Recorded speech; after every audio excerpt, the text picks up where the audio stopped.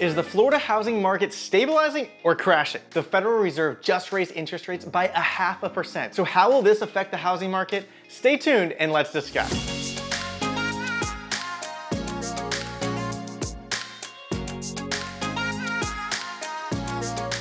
Well, what's up guys? My name's Matt Light and I'm a realtor here in Sarasota, Florida, making videos on relocating to Sarasota and all things Sarasota real estate. Today's video is going to go over how these interest rate increases will affect the housing market.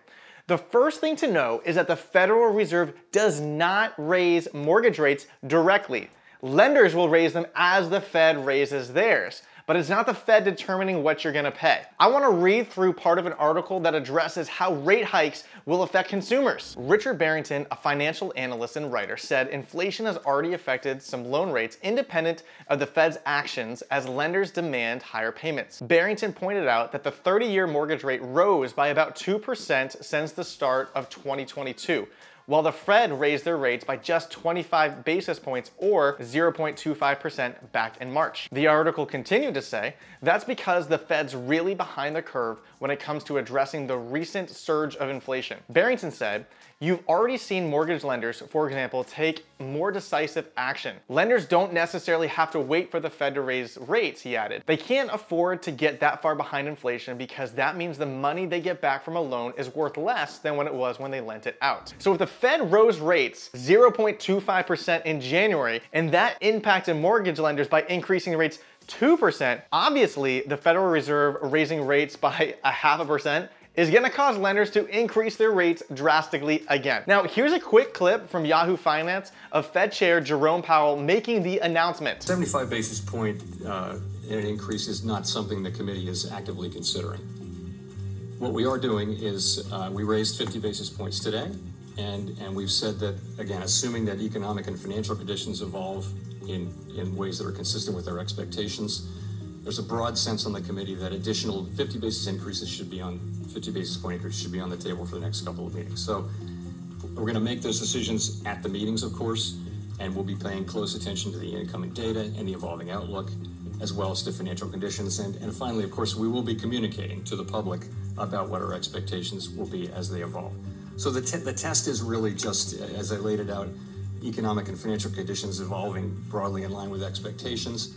The biggest takeaway I took from this clip is that raising rates by 0.5% increments are gonna be on the table at every meeting for the near future. So will the market stabilize or crash? In a nutshell, I believe your cash-heavy markets like Sarasota, Naples, West Palm Beach, markets where a majority of transactions are purchased with cash, not finance, these markets, they're gonna begin to stabilize. Your markets that most buyers require a large amount of financing will come down in price because the affordability is no longer there to justify such a large purchase price. For example, take a look at this graph that I got from a friend. In January, rates on a 30-year fixed were 3.22%. This specific buyer, in the graph had a purchase power of $807,000.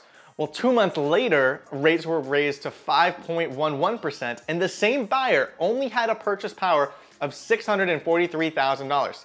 This is a $164,000 decrease in buying power, simply because of how high the interest rates jumped.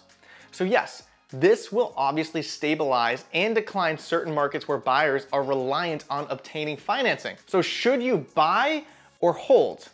I think it depends on your financial situation. If you can no longer afford to buy, well then obviously you shouldn't be looking to get a max out of a mortgage as you possibly can. If you're cash, I think in the long run, Florida real estate is a great investment and thousands of people are continuing every day to try to add Florida real estate to their portfolio. If you found some value in today's video, would you consider liking this video and subscribing to my channel? Thanks for watching and I'll see you next time. Thanks for listening to this podcast. If you want to stay educated on all things real estate and Sarasota, make sure to subscribe.